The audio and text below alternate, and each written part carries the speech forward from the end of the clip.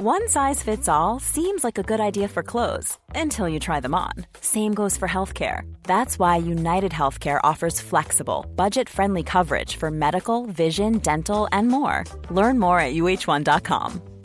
A lot can happen in 3 years, like a chatbot may be your new best friend. But what won't change? Needing health insurance. United Healthcare Tri-Term Medical Plans, underwritten by Golden Rule Insurance Company, offer flexible, budget-friendly coverage that lasts nearly 3 years in some states. Learn more at uh1.com. Simon Miller from What Culture here with Ken Shamrock. Ken, how are we doing today? I'm doing well. Get to meet all these fans, man. It's always a great time to spend time with the fans. Also, I just said this before we started. This is a genuine pleasure for me. Because when I was growing up and getting into wrestling, you have the people that are presented as these are the main event guys. And then other people start coming through. And for one reason or another, you start gravitating. You were that guy for me. I was like, who is this Ken Shamrock guy? He's so legit and he's so real. And then you grow up, the internet becomes a thing, and you realize, oh my gosh, he's legit and real, yeah. Yeah, it was interesting too because, getting into wrestling was something that I never really watched that much. I mean, I watched Pat Patterson, Moondog Mayne, and stuff like that, but not really into it. But as I got a little bit older, I got into UFC. I started fighting. I did pro wrestling before that.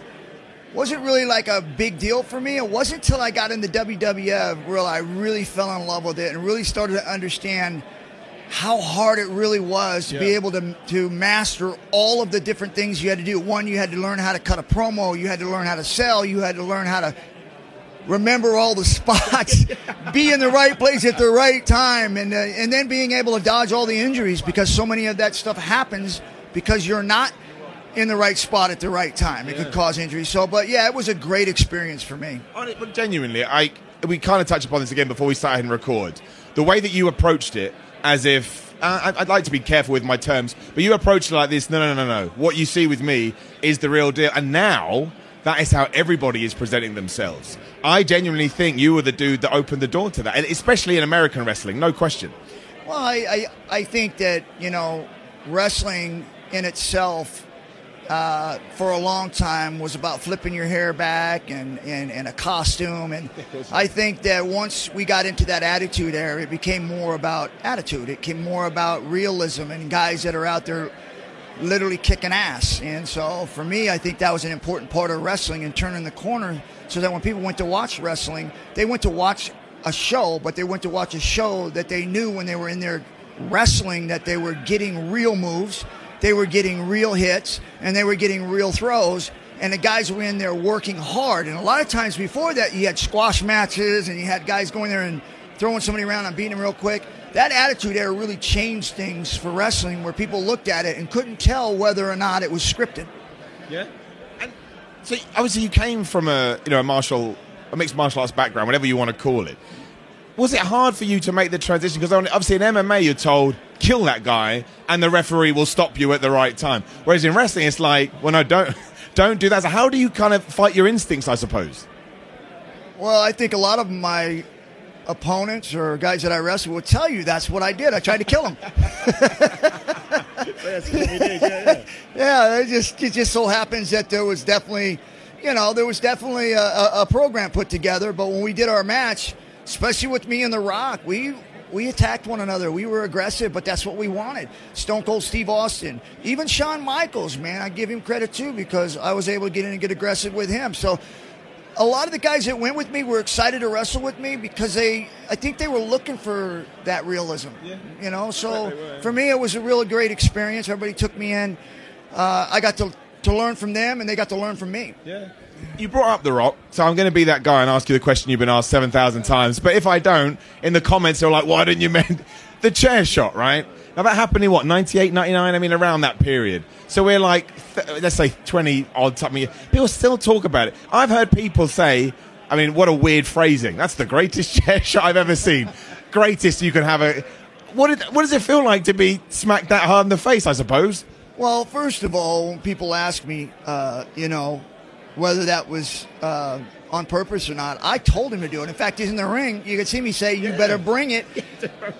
Because for me, if I've got to take one, I better take the best one. So that's what it was. I mean, we definitely went in, and me and Rock had already had this rapport with one another that we were going to go in there and kick each other's ass. We were going to put on the best show we possibly could because we're going against guys like Stone Cold Steve Austin and Bret Hart and The Undertaker and Shawn Michaels, and the list goes on and on. It was a very competitive market at that time, even WCW with what they had going on. So we knew that we had to put on a great show. We had to get aggressive, and I think that kind of infiltrated the whole locker room. Like everybody was saying, okay, bring it. We ain't playing around anymore. Yeah, absolutely. So I got one question, so I want to put this out there, because this is me trying to manifest it. You can completely ignore it if you want. Genuinely, you look through that list of Hall of Fame inductees. I mean, not only should you be in it, but you should at least have some sort of swan song with the WWE. Whatever you come out, you cut a promo, you come out, whatever. Why has that never happened in your estimation? Because you were there for a brief time, but a memorable time. Hence why we're here in 2023, and everyone still remembers the name Ken Shamrock from a professional wrestling point of view. Yeah, it's hard for me to understand. Wrestling's hard to understand anyways on the politics, crazy, right? Yeah. So you see some guys get inducted in, and before other guys, you're like, hey, what happened to that guy? So it's really out of my control, but I would say this, that short time to me, when I was there for 3 years or so, is really irrelevant. I think when you look at a Hall of Fame thing, because you've seen other people that have been inducted in that had 1, 2, 3, 4 matches, right? Totally, so totally.